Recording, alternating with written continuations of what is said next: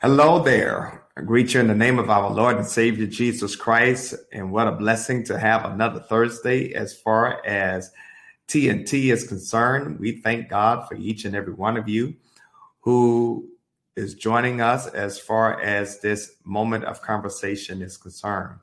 I want to, before I get started, just to thank Minister Jeffrey Stevenson for standing in on last Thursday and sharing as far as Bible study is concerned. He dealt with James chapter 2, verses 1 through 13. I want to pick up today for James chapter 2, starting at verse 14, and we want to try to finish out this chapter. But I think that what I want to do for the time that is mine, because I will not be preaching this Sunday, and to keep up with what we call sermon conversations, we want to be congruent. So I'm going to do today James chapter 2, verse 14 through verse 20. We're going to focus on verse 14 through verse 20. Next week, we will pick up on verse 21 through verse 26. Then I will preach it that following Sunday. So before we get started, I want to ask that we will bow our heads for a word of prayer as we sense the movement of God as far as our time of learning is concerned. So let's go to the Lord in prayer. God, we come and we thank you because we realize, oh God, how you have continued to bless us in spite of ourselves. And God, as we prepare to come to study your word, to learn more of thee, we pray right now, by the power and presence of your Holy Spirit, you will illuminate our heads, that you will warm our hearts, and that you will empower our spirits to hear, understand, and then carry out what you would have for us to do. So God, you, the master rabbi, the ultimate teacher, teach us your ways and let your word be a lamp unto our feet and a light unto our pathway. It's in the name of Jesus we pray, and in his name we claim it done. Amen. All right. So, James chapter 2, starting at verse 14, I want to read and have you all to highlight certain words and phrases. And we're going to do 14 through 20 for the time that is mine today. From the New King James Version of the Word of God, these words are printed. What does it profit, my brethren, if someone says that he has faith, but does not have works? Would you, if you would, highlight the word profit and circle the word faith? Can faith save him? Circle the word faith and underline the phrase, can faith save him? If a brother or a sister is naked and destitute of daily food, and one of you says to them, depart in peace, be warmed and filled, but you do not give them the things which are needed for the body, what does it profit? Highlight the phrase profit.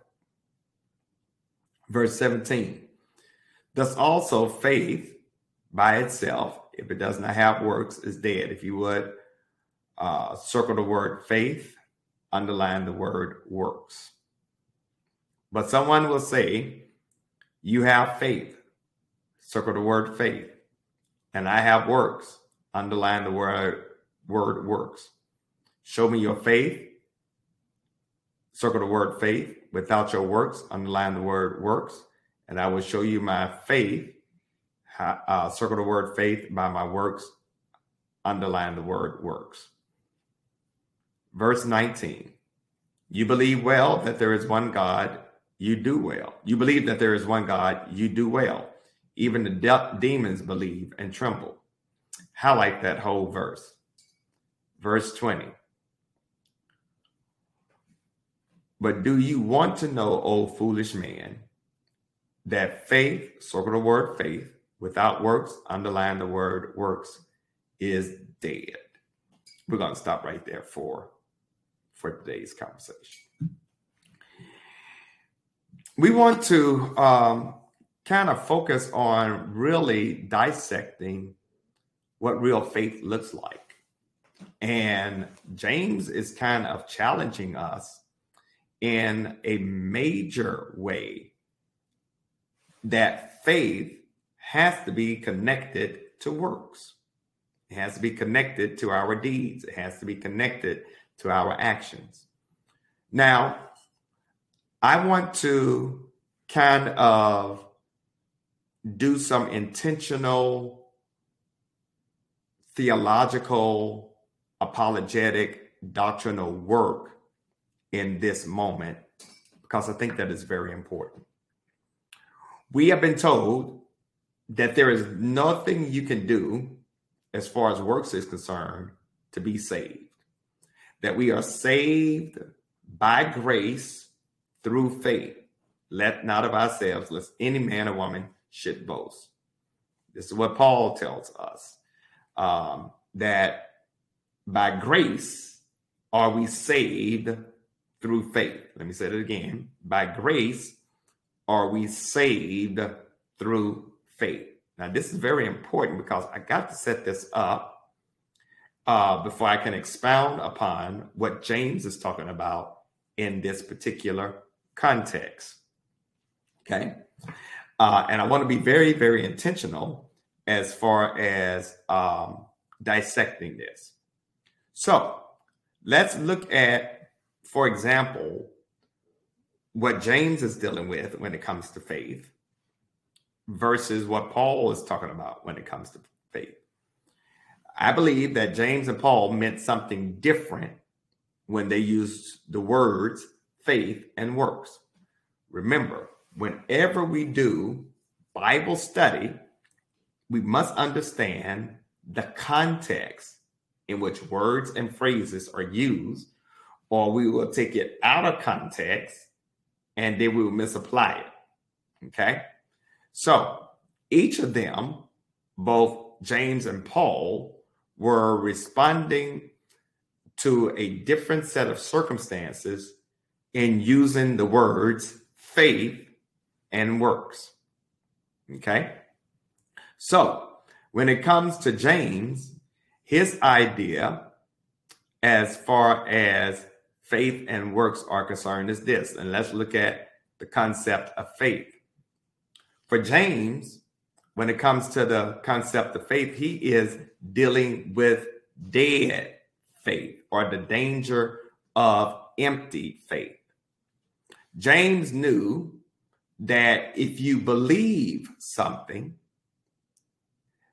and if your beliefs are not deep enough, that it will never stand up to the trials that believers will have to face in their life. So people will claim faith, but it will be unsubstantiated because it's only connected to words. Okay? Right beliefs ought to produce better behavior. Better behavior ought to be seen in our deeds. Paul's aspect of faith is dealing with a saving faith. This faith not only opens the doors for grace, but it leads to obedient action. So Paul in Ephesians 2, verses 8 through 10, puts it like this: for by grace you have been saved through faith, and that not of yourselves, it is the gift of God, not of works, lest anyone should boast. For we are his workmanship, created in Christ for good works, which God prepared beforehand that we should walk in them. Notice that in this particular text of Ephesians, Paul is saying we have been saved by grace because of faith, not anything in and of ourselves. He is saying our works do not save us, but if we are saved, we ought to be doing some works. Okay? All right? So I want to kind of set that context up. Let's look at James' claim when it comes to this idea of work, because we see work being played out in this particular scripture that I've shared with you all today.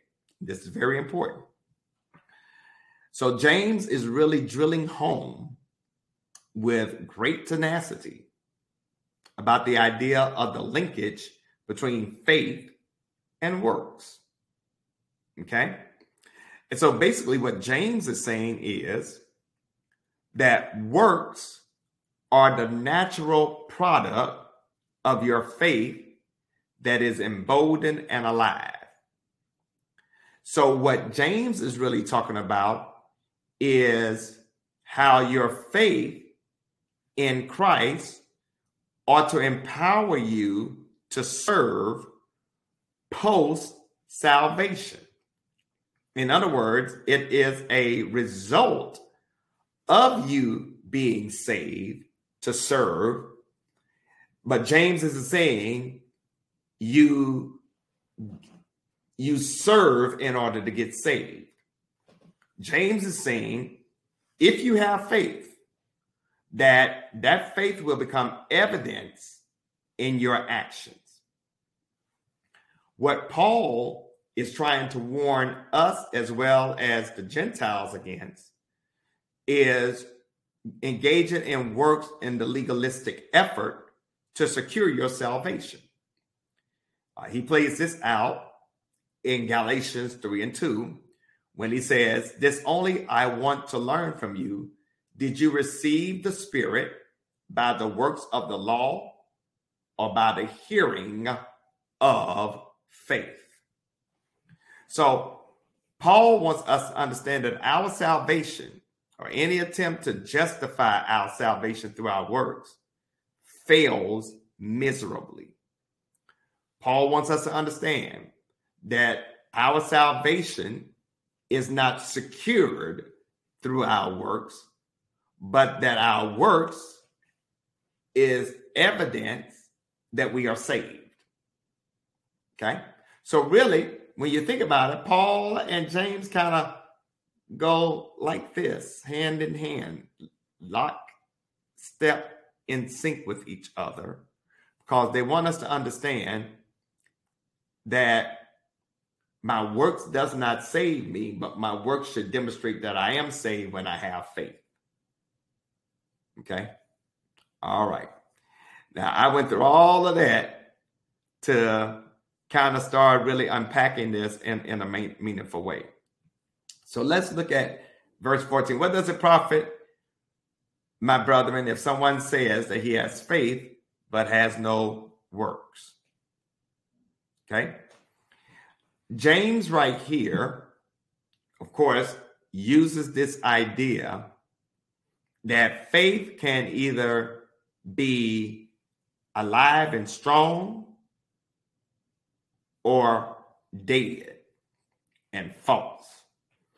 And so when he talks about faith in verse 14, it is the emphasis on the false claim of faith. It is the idea of saying that I have faith, but I don't have any works, and I should be good. Does my faith in and of itself save me? And when you read the writings of Paul, you and I are saved by grace through faith. So grace really is the antecedent that gives us the wonderful gift of salvation. We proclaim that gift of salvation by our faith, and yet also at the same time, we must understand that faith by itself does no one any good if we're not doing something with our faith. In other words, James says, can our faith save him? No. Does faith save that brother or sister who is hungry and need food? No. That there has to be an action behind that. So merely claiming faith is not enough. Genuine faith is demonstrated by good works. All right, let me say it again. Genuine faith is demonstrated by good works. So how does that good work play out? Let's look at verse 15. James is raising a rhetorical question. And basically, James is saying in so many words, suppose brother, sister is naked. They don't have any clothes. They're hungry. They don't have any food. And the church person says to them, depart in peace, be warmed and fill, but you do not give them the things which are needed for the body. What does it profit? Or what good does it do for them? Or what advantage does it do for them? That's what the word profit means throughout this text. What is the advantage? What is the good that is going to do for them? All right. James wants us to understand that talk without actions is like faith without works. Let me say it again. Talk without action is faith without works. Now, let's be honest. We have a whole lot of folks that can talk a great game, but when it comes time for them to put their money where their mouth is, or to put something into action, you can't find them. Okay? They could talk a good game, but when it comes time for them to put their faith into action, put their money where their mouth is, you don't see them. Because let's be honest, if you don't have clothes, or if you don't have food, the last thing you want to hear is somebody talking about faith in God. Okay? The last thing you want to hear is somebody trying to talk to you about the gospel. No, feed me, clothe me. James is leaving no doubt that the person in need in this text, he's talking about a brother or sister in Christ. Talking about a brother and sister that's part of the household of faith.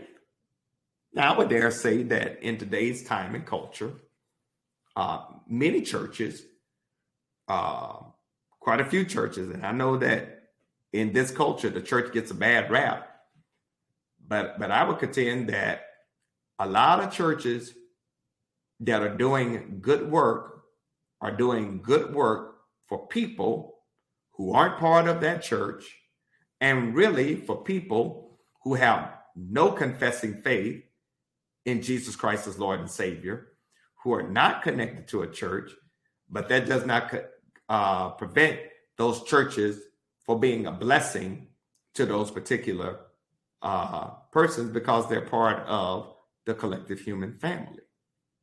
And so while the church in today's time and culture gets a bad negative rap, I would dare say, and I know that has been the case here at St. Paul Church, even prior to my coming, that we have been doing work and been a blessing for persons who aren't connected to St. Paul, who don't even believe in God.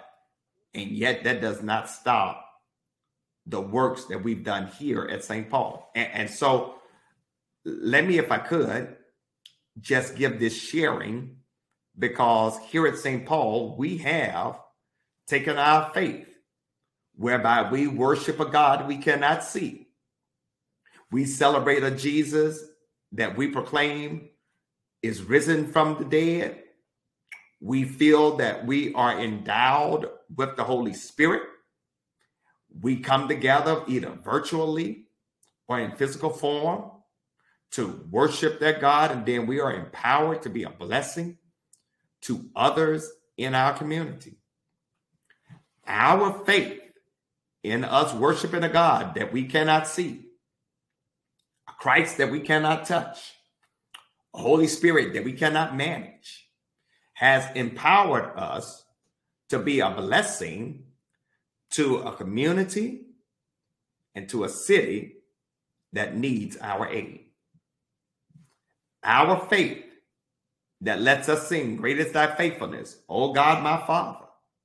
Our faith that allows for us to sing the hymns of the church on Sunday empowers you as disciples to give, to be a blessing through our food pantry, to be a blessing as far as us preparing for Toys for Tots, to be a blessing as far as giveaway when children go back to school, to be a blessing as far as our housing development is concerned. St. Paul, we have great faith and we are doing great works. And it's very important for us to understand, if you don't get anything else, that faith without works is dead, but also at the same time, works without faith is empty. Let me say that again. I'm trying to bless somebody. Faith without works is dead. However, works without faith have no purpose. All right. Now, this is why when we do mission and when we do ministry, we got to understand why and how we do what we do. Now, I'm getting ready to drop a bombshell on you, and it ain't part of the conversation, but I think that is very important for us to understand. All right. It's very important for us to understand that you can have great faith.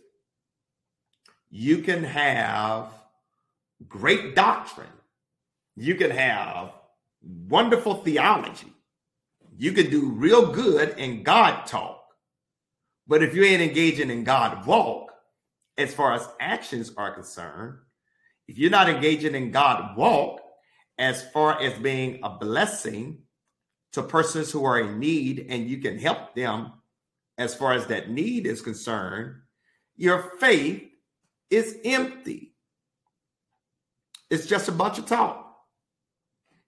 And unfortunately, there are some people who can do real well when it comes to talking, but do nothing to be a blessing to their brother and sister who is in need. All right. Now, here's the flip side. The flip side is you can do great work. Feed the hungry, clothe the naked. Be a blessing to those that are less fortunate. But if you don't have a relationship with Jesus Christ, the Lord of the church, sure, you're doing good work, but it has no purpose. Ooh, I know I'm getting ready to mess somebody up. Now, I know somebody is ultimately saying, but Pastor, which one is better, faith or work? My response, you really can't do one well without the other. And the reason that you can't do one well without the other is because ultimately, and if you don't get anything else, I want you to get this. I want you to understand that faith really is the essence or essential for us to demonstrate our walk with Christ. Works is the evidence that we're walking with him. Okay? And I think that this is very, very important, that if you don't get anything else, I want you to get this. And I'm getting ready to really try to drill down on this in a very meaningful way. Uh, Faith lives in the actions it generates, and actions require faith to gain a particular meaning.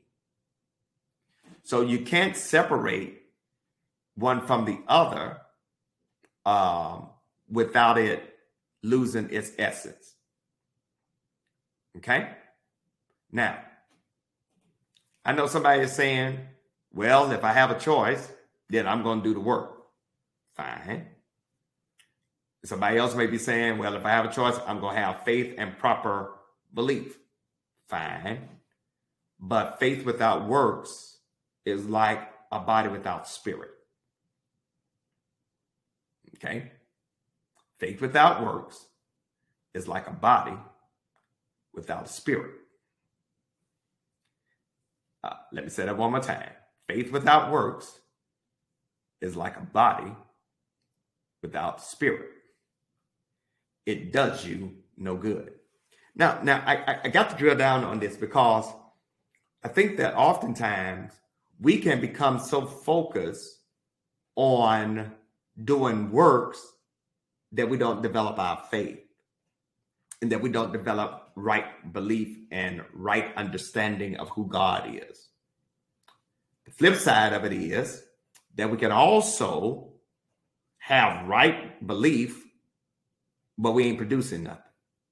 Now here is where I'm getting ready to throw a monkey wrench into this faith work split that some people try to produce. Jesus said, and he talked about this in his writings, that one day when he comes back, there are going to be some folks who say, Master, didn't we cast out demons in your name? And did we heal the sick in your name? Didn't we do good works in your name? And Jesus is going to say what? Depart from me, you worker of iniquity. I don't know who you are. Let me let that sit for a minute. We're talking about this faith work split. And I'm trying to help you to understand that when you have right faith, it's going to make you want to do something. And if you're doing right work, it's because you got right faith. So you can't separate faith from your works. It's like hand and glove. Okay? Which basically means, and this is what makes me want to shout. The more faith I have, the more works I should be willing to do, or the more of a blessing I should be as far as the kingdom is concerned. Okay? I'm kind of letting that sit for a moment because guess what? You ought to know why you're doing what you're doing and for whom you're doing what you're doing. If you're going to do missions and ministry, you need to understand you ain't doing mission and ministry for St. Paul or for me or for even the person you're serving. You're doing it to what? Glorify God. And if you're doing it to glorify God, then you need to know the God whom you're glorifying. This is why faith and works cannot be separated. This is why you got to know why you do what you do, for whom you do what you do, so that your faith and your works can go in sync and work hand in hand. Because the more you know about God, the more you want to do for God. And the more you do for God, the more God reveals who God is as far as your essence, the essence of God is concerned. Let me move on. Because notice what James says. James says,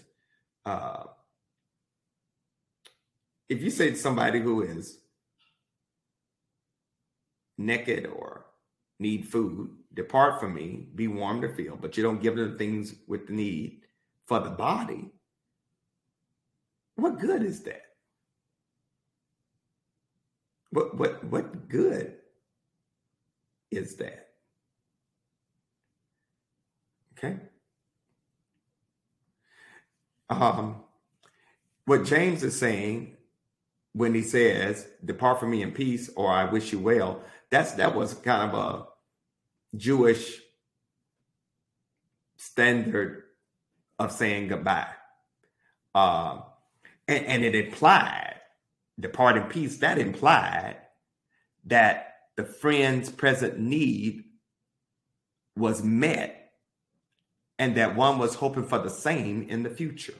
So when you said "depart in peace, be warmed and filled," that meant that they had been what? Warmed, and they had been what? Filled. But if you don't give them anything to be warmed and filled from, then basically you have just, in a sense, cursed them. You've engaged in hypocrisy. All right.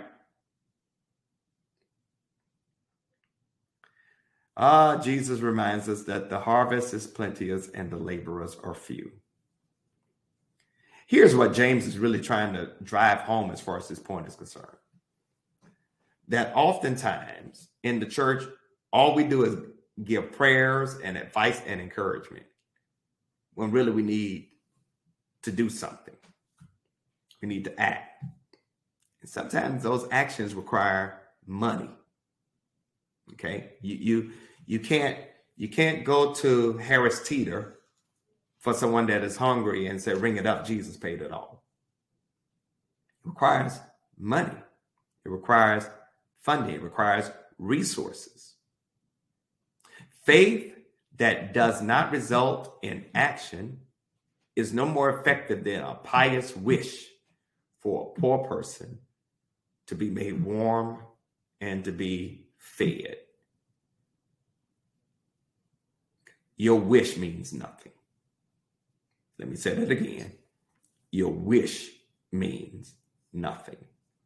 And that's why James drives home this point when he says, faith by itself, if it does not have works, is dead. Workless faith is worthless faith. Let me say that again. Workless faith is worthless faith. It is unproductive. It is sterile. It is barren. It is dead. All right. In other words, if you and I have an intellectual belief about who God is, but we don't obey the commandments of God, it's dead. It's dead. Let me say that again. It's dead. We see in verse 18, it says, but someone will say, "You have faith and I have works." There go that split. There go that split. Show me your faith without works, and I will show you my faith by my works. This is where James is hammering it home. James is basically speaking to this hypothetical person that's saying, "You have faith, I have works. Show me your faith without your works, and I will show you my faith by my works." In other words, I'm going to flip it, because when you see my works, you will know my faith. Faith and works cannot be separate when you want to carry out the mandates of Christ.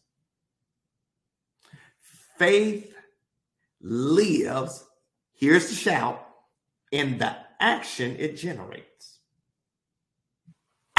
Ooh, I'm getting ready to have some fun. Faith lives in the action it generates. Action requires faith to gain a particular meaning. So if you say, "Okay, God, I got faith in you that I'm going to pass this test," but you don't open up the book to study.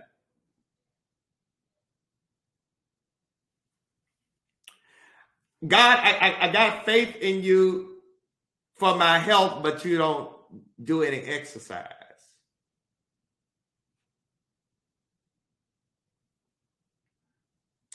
God, I got faith in you to build a church, but you don't give anything to build a church. You just think that God's going to do it like a video game, just grow it out of nowhere.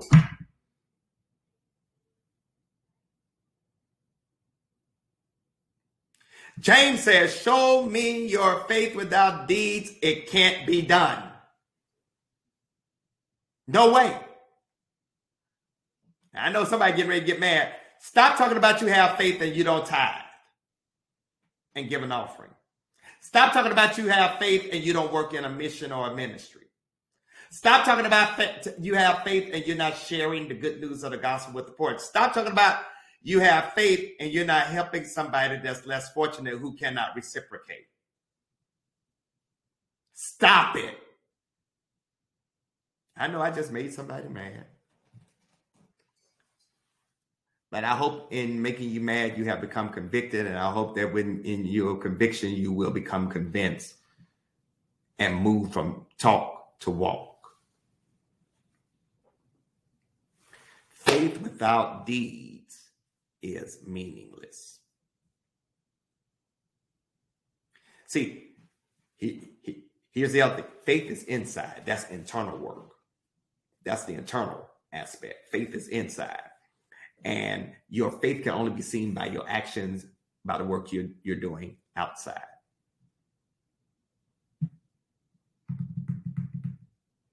Any faith that does not move its believers to action is not a faith worth keeping.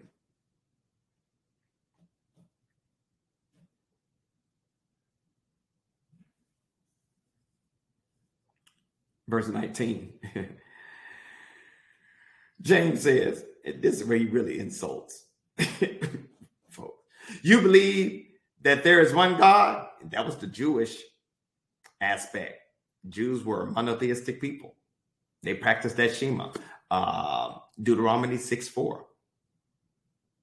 You know, they had that down pat. James says, you believe in there's one God. That's fine. That's cool. That's wonderful. You're doing well. But notice what he said. He said, even demons believe and tremble. Ooh. Ooh. Even demons believe and tremble. See, here's Israel's problem, and here's our problem. Israel was so confident that she had the ultimate revelation of who God was. And James wants them to understand that's fine. That's cool. He said, I know Deuteronomy 6:4. I'm very familiar with it. Hear, O Israel, the Lord our God is one. Okay, there's only one God. But James says that acceptance of a doctrine, even a true doctrine, does not save you. Because he said the demons have complete and thorough conviction that there is a God. Demons believe there is a God. They believe in God, but they don't obey God. They resist God. So belief ain't enough. Because even the demons shudder and demonstrate that their faith is real in God, even though their faith is misdirected. So here's what I'm trying to get you to understand. Stop going around saying, yeah, I believe there's God, but you don't obey God. Your belief means nothing. Mere assent to the existence of the idea of God and you ignore God means nothing. So we have to help people understand you got to go beyond belief. You don't impress God because you admit God exists. As a matter of fact, I know somebody getting ready to get upset with this.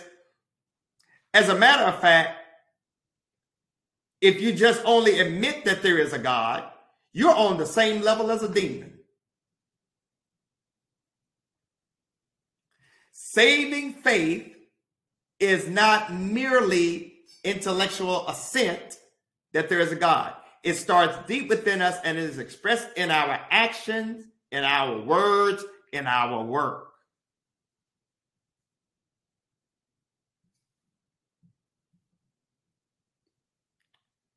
That's why we got to help people to understand, first of all, why they believe what they believe, and then put that belief into practice.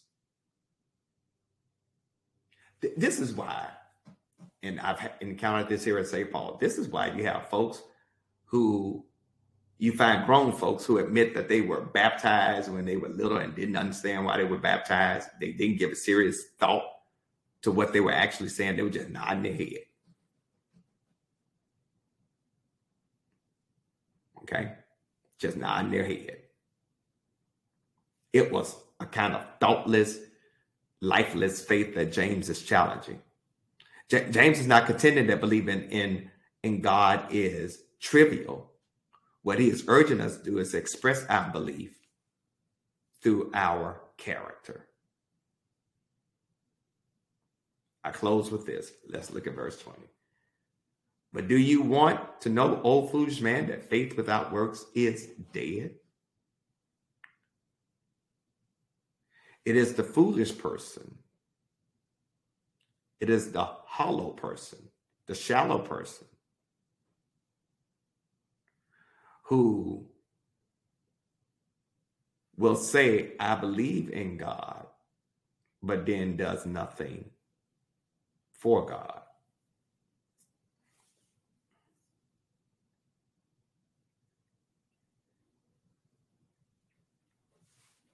The respondent is saying faith is not the key. What counts is works.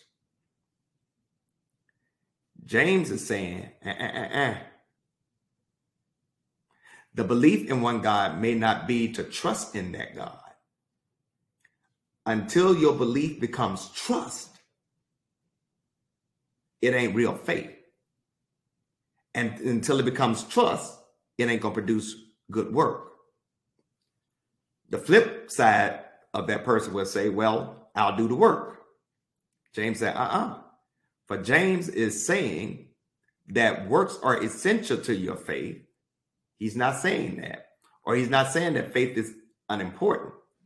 What James is saying, and this is what it boils down to, that your works are evidence that you have faith. Oh, foolish man. Oh, lazy man, idle man. Faith without works is useless. I close with this. James is basically saying flimsy faith is dead. And so are empty, faithless works. James is not pro-works, anti-faith, and he's not pro-faith, anti-works. James is pro-works, pro-faith.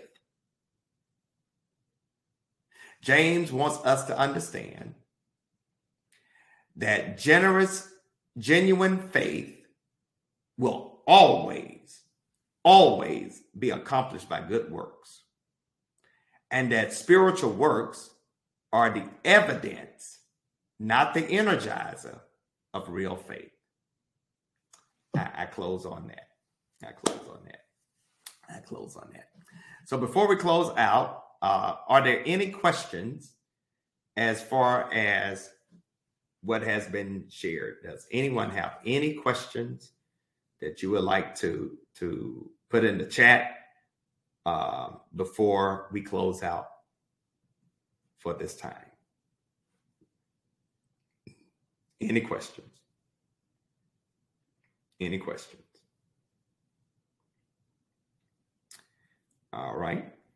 Same. If not, next week we're going to deal with verses 21 through 26, talking about Abraham and Rahab, two examples of real faith. And let me see. Oh, I see, brother Ira Alexander. What becomes of a person who claimed faith but yet did not have physical strength or the time to do work? Is that person's salvation valid? Very good question. Very good question, brother Ira. So like the thief on the cross, when he died, when he came to a faith in Jesus Christ, he couldn't come down from the cross and do any works. So his salvation is valid. So remember, you're not saved through your works. You're saved because of grace. Grace is extended to you through faith. But when you have the opportunity, your faith ought to make you do some good works. Okay. So that's the response to that. All right. Okay. And let me just also say that we are rewarded for our works. That's a reward that we as followers of Jesus Christ will get. We will get rewards for our works. All right. Any other questions? Any other questions? Any other questions? All right. Well, as we prepare to leave from this moment of sharing, thank you all so much for your time. And we hope and pray that this has been a moment of good sharing. I want to encourage you that if you feel led to give, you can do that. There are 3 ways you can give here at St. Paul. First of all, by sending check or money order to the church at 1401 Allen Street, Charlotte, 28205. Or you can bring your check, cash, or money order to the church. Call the church first at 704-334-5309 to make sure someone is here to receive your offering. You can also go to our website, and through either Church Life or ACS, you can give there. And then you can also give through the app called Givelify. And so I want to give you this wonderful opportunity to put your faith in action, because one of the ways that we really can put our faith in action in a very tangible, meaningful way is by giving. That is probably the number one way that we can put our faith into action, is through giving. Before I close out in prayer, it's been 5 years that St. Paul has allowed for me to be the pastor teacher here. It has been a wonderful joy, and I am so appreciative of what God has done over these 5 years. I started here 5 years ago this month, and on Sunday we're going to celebrate. Elizabeth Summers want to know that if you have faith but don't add services, does that mean you really don't have faith? That is correct, Jose. Yes, that is correct. That is correct. Yes. If you say you have faith but you're not doing anything, your faith may not be genuine. That is correct. That's what James is saying. Yes. As I was saying, I want to thank you all so much for me, Pierre and Charis, how you all have embraced us over these last 5 years, for your prayers, your support, your words of encouragement. God has done some wonderful things, and I'm looking forward to even greater. And we'll be celebrating 5 years of Pastor and People doing great work for the sake of the kingdom. This Sunday, my good friend, Dr. Stephen Blunt, former president of the Virginia Baptist Convention, will be sharing with us. And he's the pastor of First Baptist Church, Mahan, Suffolk, Virginia. He'll be preaching for us on Sunday. He's a friend and a brother beloved. And for those of you all who are alphas, he is a man of 858. See, I bring in alphas as well. Amen. But he's a wonderful preacher. He's been here before with us, and he has blessed us in a tremendous way. Let's close out in prayer, and I'll bid you all adieu. God, we come and we thank you for this wonderful time. You have demonstrated to us that real faith requires work. Our works do not save us, but our works are evidence of our faith. Lord, we believe. Help our unbelief. How do you do that? By empowering us to do greater things for you. So God, for those places that you're calling us to serve, for those places you're calling us to grow and become and to give, Let it be evident through our faith. And let our faith produce great work where you're glorified. In your son, Jesus' name, I pray this prayer. Amen. Listen, God bless you all, and may heaven smile upon you.